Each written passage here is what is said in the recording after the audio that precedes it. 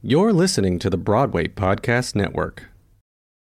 This episode is brought to you by Paramount Plus. Get in, loser! Mean Girls is now streaming on Paramount Plus. Join Katie Heron as she meets the plastics in Tina Fey's new twist on the modern classic. Get ready for more of the rumors, backstabbing, and jokes you loved from the original movie with some fetch surprises. Rated PG-13. Wear pink and head to ParamountPlus.com to try it free.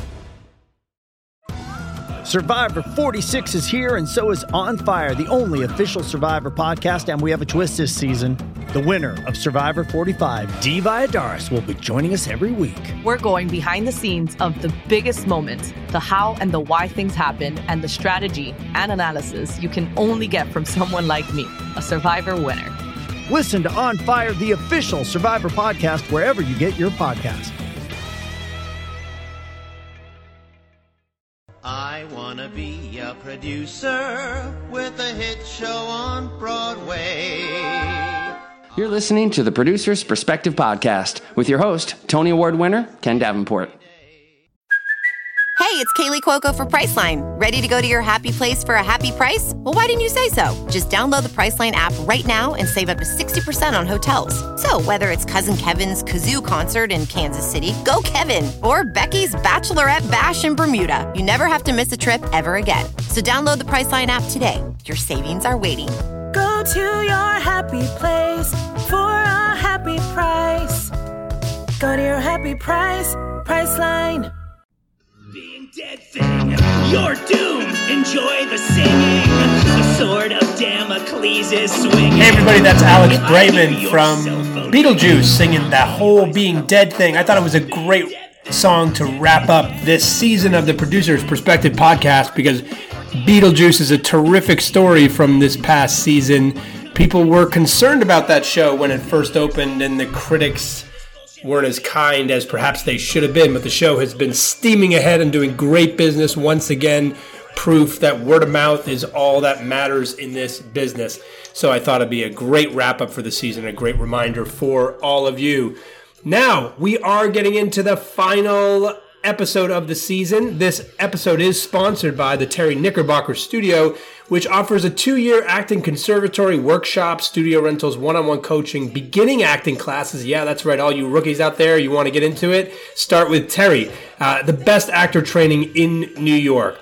The conservatory training is based on the Meisner technique, which is very fancy and very good. I studied it in college myself.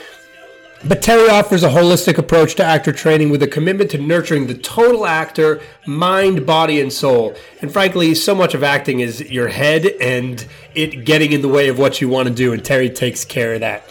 He has helped some amazing people over the years, including Oscar winner Sam Rockwell, who has trusted to coach him through every single film, TV, and theater project he's ever worked on throughout the course of his career, even referring to Terry as his secret weapon.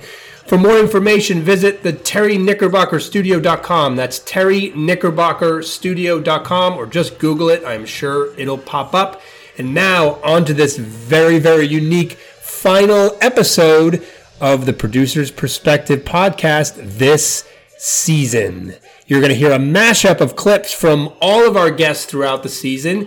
You'll hear quotes and some jokes and some stuff people shouldn't have said. Just a collage of stuff from this past season. And then don't forget, of course, we will be back next season. We're not going anywhere. We just thought if you missed any, you might like this quick little wrap up. It's like those old television shows where they used to put a whole bunch of clips into one episode. Get ready for it right now. But first, a little more Alex Brightman and the whole Being Dead thing. If you die while listening to this album, it's still gonna keep playing. There's no destiny or fate, just a terrifying wait. The people that you hate and don't sense and think that you Lucky Land Casino, asking people, what's the weirdest place you've gotten lucky? Lucky? In line at the deli, I guess? Aha, in my dentist's office. More than once, actually. Do I have to say? Yes, you do. In the car before my kids' PTA meeting. Really? Yes. Excuse me, what's the weirdest place you've gotten lucky? I never win and tell. Well, there you have it. You can get lucky anywhere, playing at LuckyLandSlots.com. Play for free right now. Are you feeling lucky? No purchase necessary. Void where prohibited by law. 18+. Terms and conditions apply. See website for details. I was obsessed with the New York Times wedding announcements. They were very, very, particularly in the early days, they were very, very pretentious. And everyone was very, everyone had 3 names.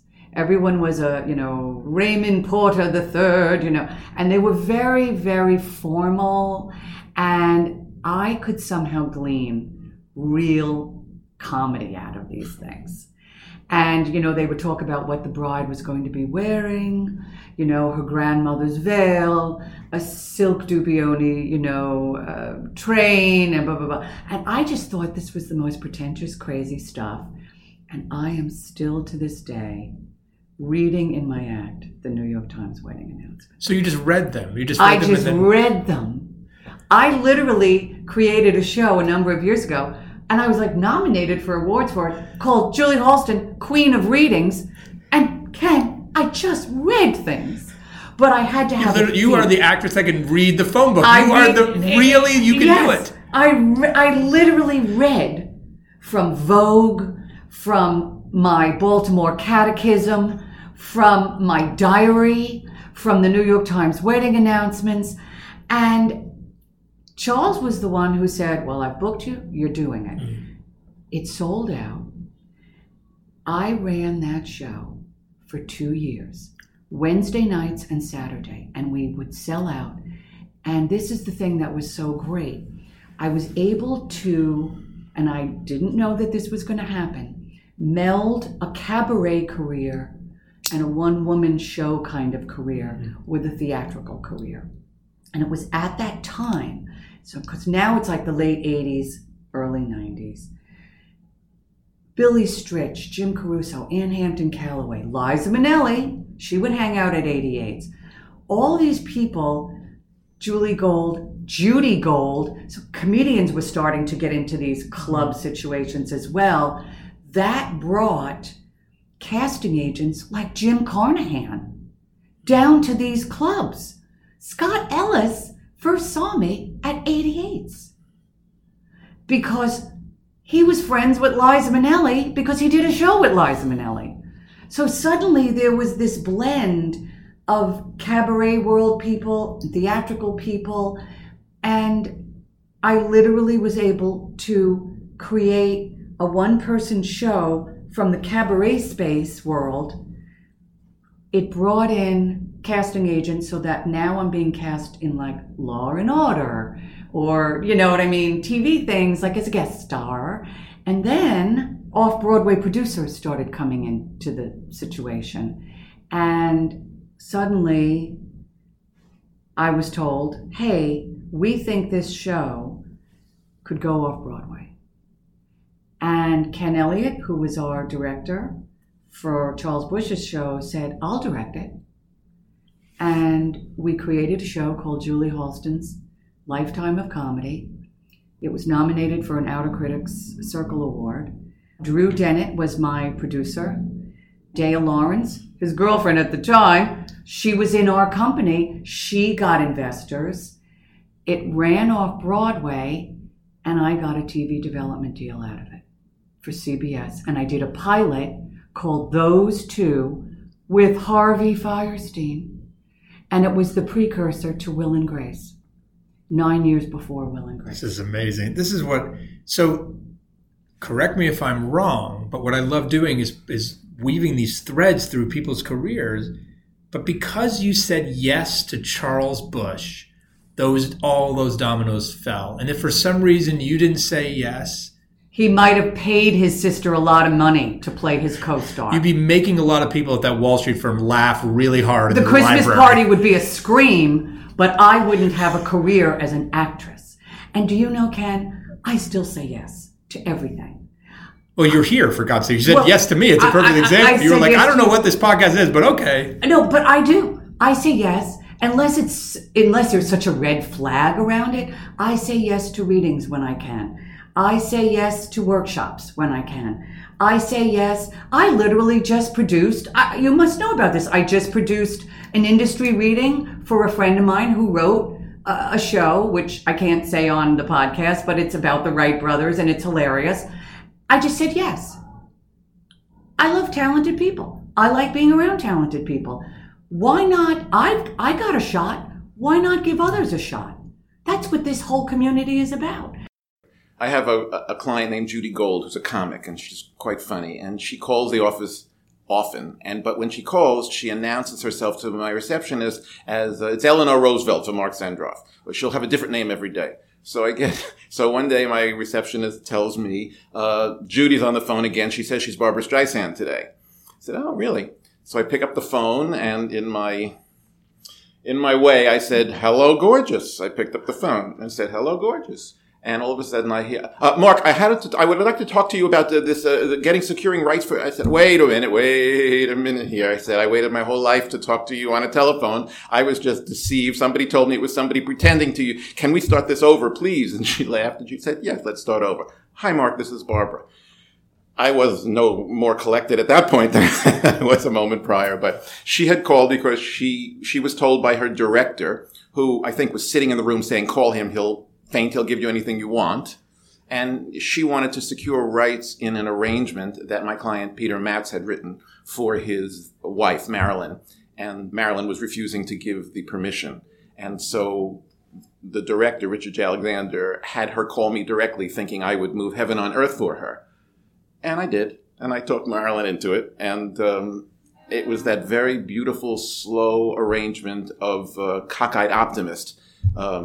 And it was Peter's arrangement. Peter was her original arranger, but they weren't together at that time. And then he died, and Marilyn, at the funeral, his wife sang that arrangement, and Barbara heard it and wound up with it. And so anyway, that's my interaction with Barbara. I think we've come a long way. I'd like to think we've come a long way socially. But, I think consistently the best feedback that we get from our clients, because believe it or not, we still follow up the next day. So if you see a performance, you're getting a call the next day, is the emotional roller coaster that anyone can experience, whether it's Dear Evan Hansen, whether it's most recently Moulin Rouge, and I want these women calling say, I want to be 20 again. We all do, yes. But even when I was 20, I didn't have dancing legs like that. But it's really sharing of emotions that we are able to get from our clients who we've known, most of them who we've known for years and years. Or it's the, not just the sad bits, it's the humor. I've never laughed so hard, and I didn't expect that. So what a wonderful way to walk into a theater. You've paid for your ticket. You've been hopefully bombarded with smart artwork and marketing, but you're going into a theater with some level of expectation, right? And then to just be moved to the point of tears, sad tears if you're crying, but also tears because you're laughing so hard. Where else in this world does that happen? And where does it happen with, 1,000 other people in the room? People are acting out a chapter of your life. And I'm swept away by, I'm like, oh yeah. For instance, I remember so clearly sitting at my desk, my laminated desk in my corporate office, and writing. Jeff Bowen a way that we worked together when we started making stuff is he would call and leave musical, like a tune. He would leave a melody on my voicemail at work. And then I would have my phone pressed to my ear at work, and I would look like I was super busy. And people would approach my desk, and I'd be like, hold on.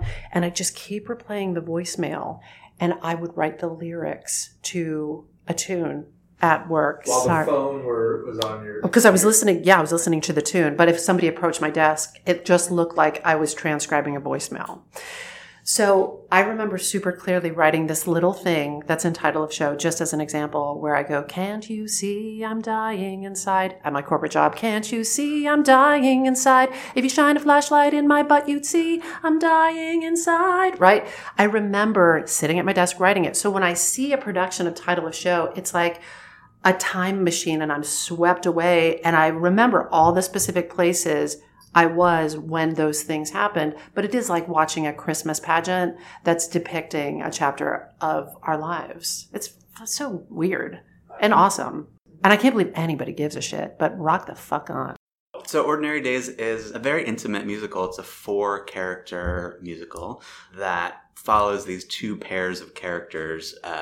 One are 2 young people who meet for the first time and sort of form this reluctant friendship. And the other two characters are in a relationship that's sort of unraveling for reasons that unfold in the plot. And I really wrote it because I got invited to this program called the Dramatist Guild Fellowship, which if you're a young playwright or musical theater writer is a fantastic program that I highly recommend. Basically a year-long fellowship that brings together playwrights and musical theater writers into a year-long writers group, essentially, where you're bringing in material, workshopping it every week. When I did it, it was run by Lynn Ahrens and Stephen Flaherty, and they bring in all kinds of fancy guest people to hear your work and give you feedback. And it's sort of an embarrassing story. I had been so excited to get accepted into this fellowship that I showed up on the first day, and we're in the conference room at the Dramatist Guild, and Stephen Flaherty says, "Welcome, everyone. Let's go around the room and talk about what project you're going to work on in this year-long fellowship." And I'd been so excited just to get in that I had not thought about what I was going to work on. I was like, I'm just going to show up, and it's going to be awesome. I'm in this writers group. So people were going around the table outlining these projects that they've been thinking about for months. And it got to me, and in a panic, I said, I'm going to start something brand new. It's going to be set in contemporary New York City. And I went home in a panic and just started writing songs. And initially I thought, I'll just write some songs and put together a song cycle type project, because that was sort of a very in vogue thing to do at the time. So I just started writing a bunch of songs, and like I said, I really like plot and story, so that just sort of naturally evolved into this musical it's all told through songs, so it has kind of a song cycle structure to it, but you follow these characters beginning, middle, and end through the course of the evening, and by the end of that fellowship year I had the first draft of it. I think Broadway is starting to really broaden its horizons as well, right? The Great White Way is getting a little more colorful. And so that was the impetus behind In the Heights. So, when Lynn was first starting to work on that, I was running the theater at the Drama Bookshop. And Tommy and I had started this small production company because we didn't know any better. Why wouldn't you tell us how hard it was, Ken? It's funny. I will just say this. Those words that you just spoke right now, we didn't know any better, I didn't know what I was doing, are the most commonly uttered words on this podcast by people successful like yourself. Yeah. It seems like the key to success at the beginning is not knowing what the fuck you're doing. Absolutely. When you see the ceiling, you bump up against it. When you don't, you just keep building. You just keep going higher and higher. And I think in essence, those mistakes that you make that you didn't know you were making are such a blessing. They're so huge, right? And then when afterward, you're like, oh wow, maybe I would have made a couple of different choices for sure. It might have gone a little bit faster. I mean, it took 7-8 years to get In the Heights to where it was. But you learn so much, right? Like there's no other way than to just do it. And this is something I often will say to friends and people who come and ask for advice. I'm like, yep, just say you're going to put it up and put it up. Did you ever want to quit? No. Never? No, never. It's not in my mechanisms. It's not in my... So that was another thing we were raised with, that you never, ever, ever give up. Ever. My dad was a coach. And so we were raised with all these mantras.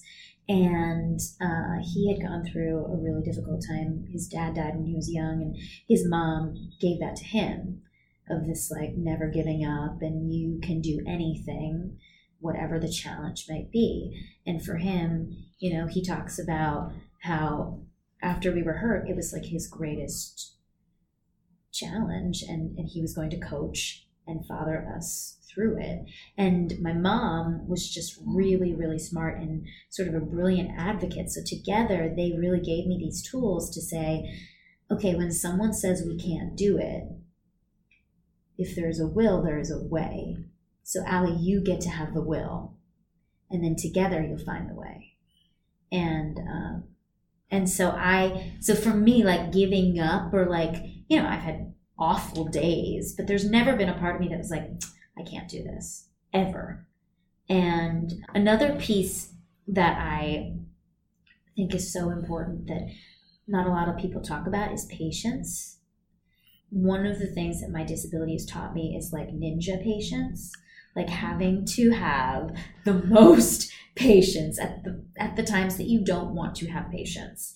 And that has come into practice for me in my career. Right. It's not like you just started doing this last week. No. And so, in those years after college, when I graduated and moved to LA because I thought maybe the TV industry might be more open to my chair, and Glee had just hit the air. And so I was like, that's a world that's already created that I could fit into, but really no doors were opening. And I was just bored, and I was like trying to write my own show, and I was meeting a lot of people. And that is a huge part of my success. You're one of the few people that actually have run big nonprofit institutions and then have jumped over to Broadway to run big commercial institutions, if you will, Broadway shows. How are the two similar, running a nonprofit and running a Broadway show like Hadestown, or different? Or are they? Well, I think the similarities probably have to do with, organizational size, number of people. But in every other way, it's different. When you're producing a Broadway show, it's a single, you have a single show, a single cast. Everything is about how you keep that thing fresh and go. And I'm really talking about once the show is open and sort of running the operation, how you keep it alive and running and fresh. In all of my years working in the not-for-profit, I never had a show run longer than 6 weeks. So it's a completely different mindset. And you're playing a show in the same building for the same audience who's coming back over and over again to see the next thing, as opposed to with a Broadway show, what you're trying to do is figure out who's that next audience and that next audience and that next audience who's going to come and see this one thing that you have on offer. I would say that's probably the biggest difference. In terms of the back end, the financial structure, I actually quote Joey Parnes, and maybe he was quoting somebody else, I don't know, but he said this once to a group of students that I had invited him to talk to, that the difference between the not-for-profit and the commercial is that in the not-for-profit, money is the means by which you make your art, and in the commercial theater, art is the means by which you make your money. And it's a kind of crude reduction on the one hand, but it does capture the difference in mentality of the two, structures, except that I would say I believe that art and commerce don't have to be in opposition. And I hope what Hadestown stands for is actually proof that, in fact, when you are focused on making a great piece of art, you also can make something that is commercially viable. I think when you have the benefit of building a career outside of Broadway, you see Broadway differently than the people who spend most of their career building work within Broadway. And so I actually don't see the limitations because I haven't experienced them. And I wonder sometimes if the people who have been working on the street for as long as they have almost self-imposed those limitations instead of, coming as an outsider. So I'm going to try to maintain my outsider status as long as I can so that I can keep seeing things that aren't there. So as a producer, I don't think about the destination. I think about this very special thing that I have to care for. But I think about, what is this piece of art?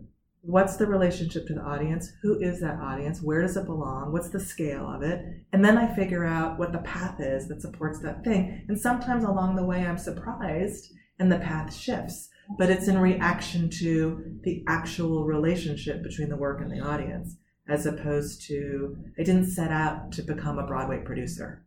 I just set out to make great work. And some of it will end up on Broadway, and some of it will go to all of these other strange places that my work goes to. No, I don't think I was looked at differently because I was doing the job. I think that was just sort of accepted. I never felt any kind of discrimination, but that was a world in which it was de rigueur, so maybe I wouldn't have felt it. I once was at a conference and a woman was there and she said, "I don't like the way your boss treats you." I said, "Really? Why? I thought he was very generous and, paid me well, etc." She said, "Well, he asks you to get him his coffee." And I said, I'm an assistant. That's part of what I was hired to do. So I didn't get it at all. But I never felt held back by anyone. I was often the only woman in the room, and that didn't really faze me. I was at that point also often the youngest person in the room.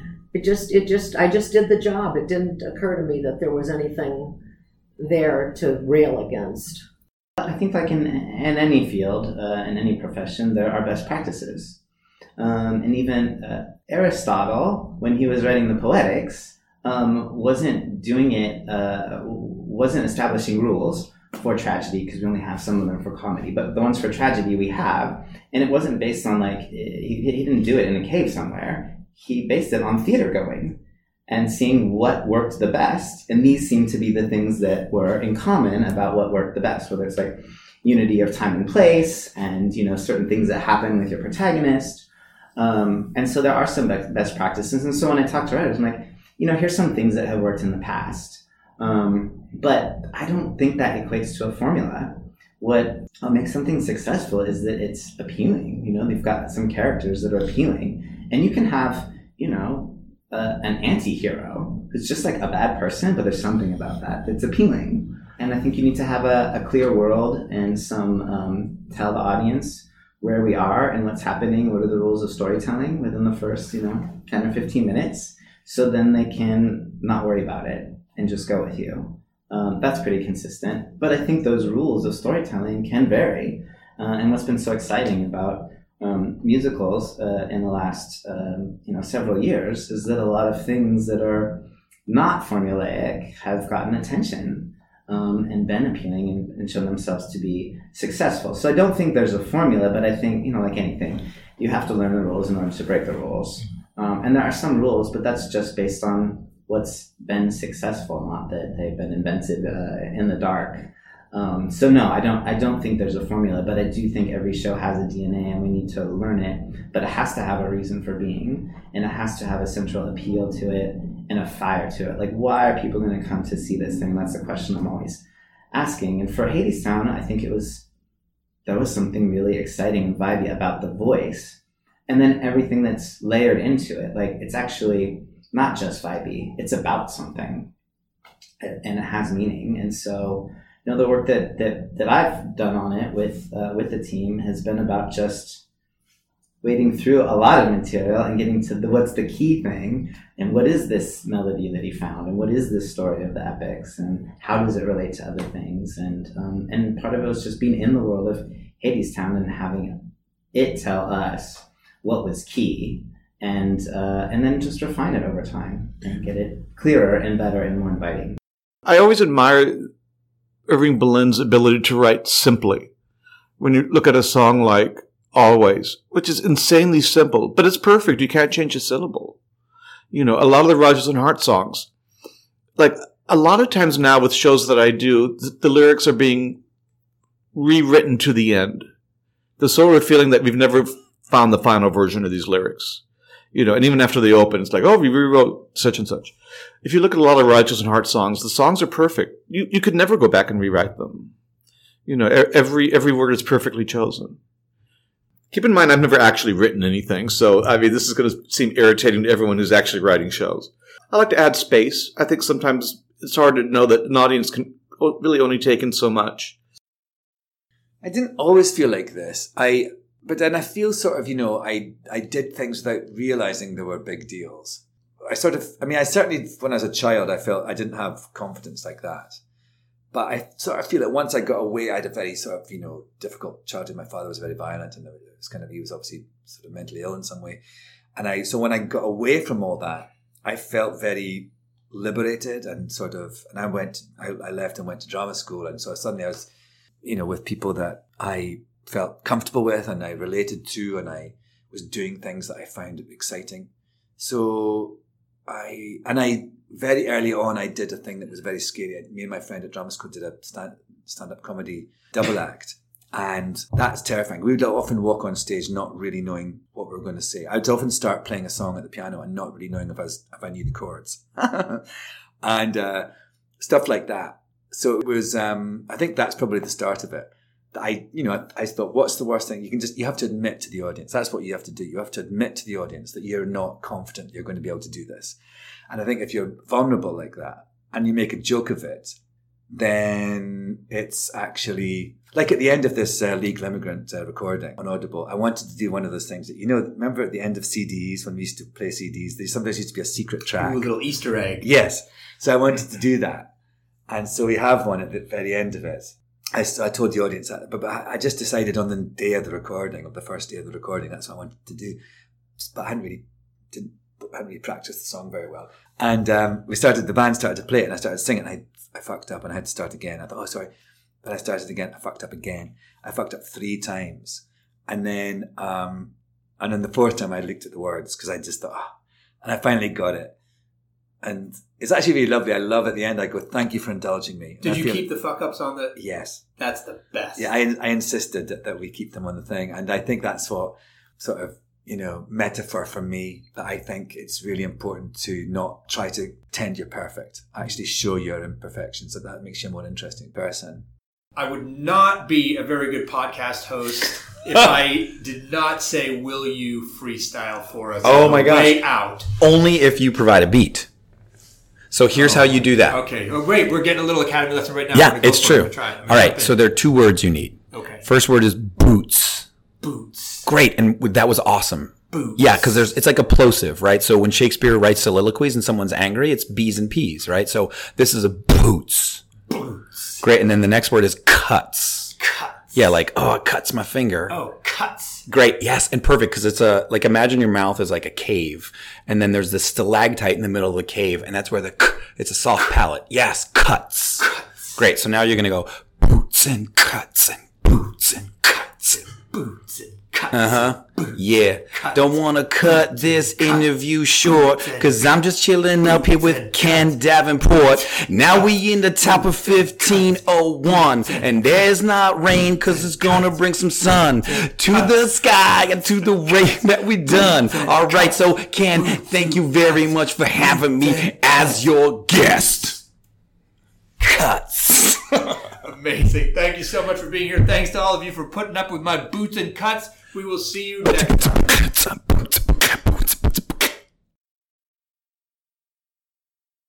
Thanks again so much, all you listeners out there, for tuning in this season. Hope you've had as much fun as I have had. And we've got a ton of surprises for you next season, which will begin February 24th. So this is a great time to go catch up on all the older episodes. We've got over 200. If you have listened to them all, amazing. If you haven't, go back and catch some of them. You have a couple of months before we kick off the new season of the Producer's Perspective podcast, February 24th, just in time for all those new shows to open this spring and get into the Tonys.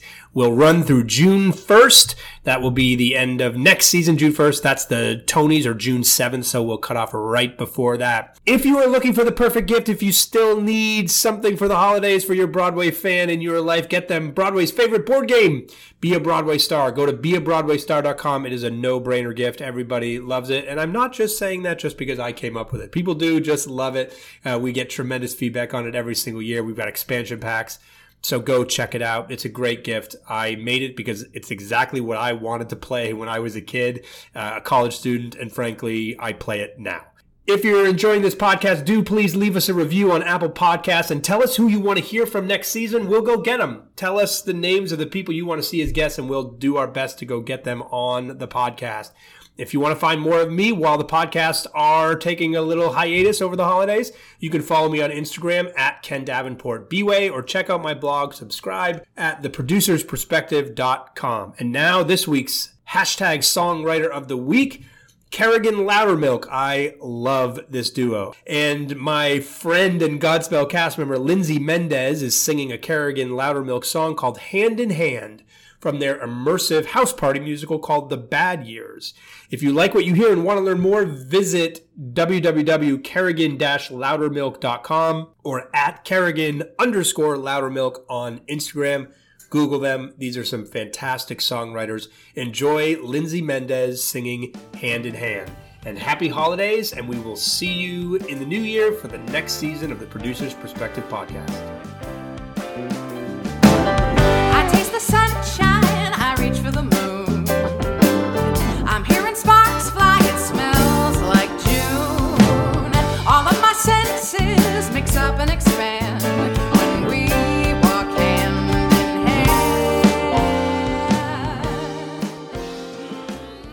Hi, y'all. This is Kristen Chenoweth. Hi, I'm Gloria Stefan. This is Sarah Bareilles. Hi, I'm Patty LuPone. This is Lin-Manuel Miranda. You're listening to the Broadway Podcast Network. Lucky Land Casino, asking people, what's the weirdest place you've gotten lucky? Lucky? In line at the deli, I guess? Aha, in my dentist's office. More than once, actually. Do I have to say? Yes, you do. In the car before my kids' PTA meeting. Really? Yes. Excuse me, what's the weirdest place you've gotten lucky? I never win and tell. Well, there you have it. You can get lucky anywhere, playing at LuckyLandSlots.com. Play for free right now. Are you feeling lucky? No purchase necessary. Void where prohibited by law. 18+. Terms and conditions apply. See website for details.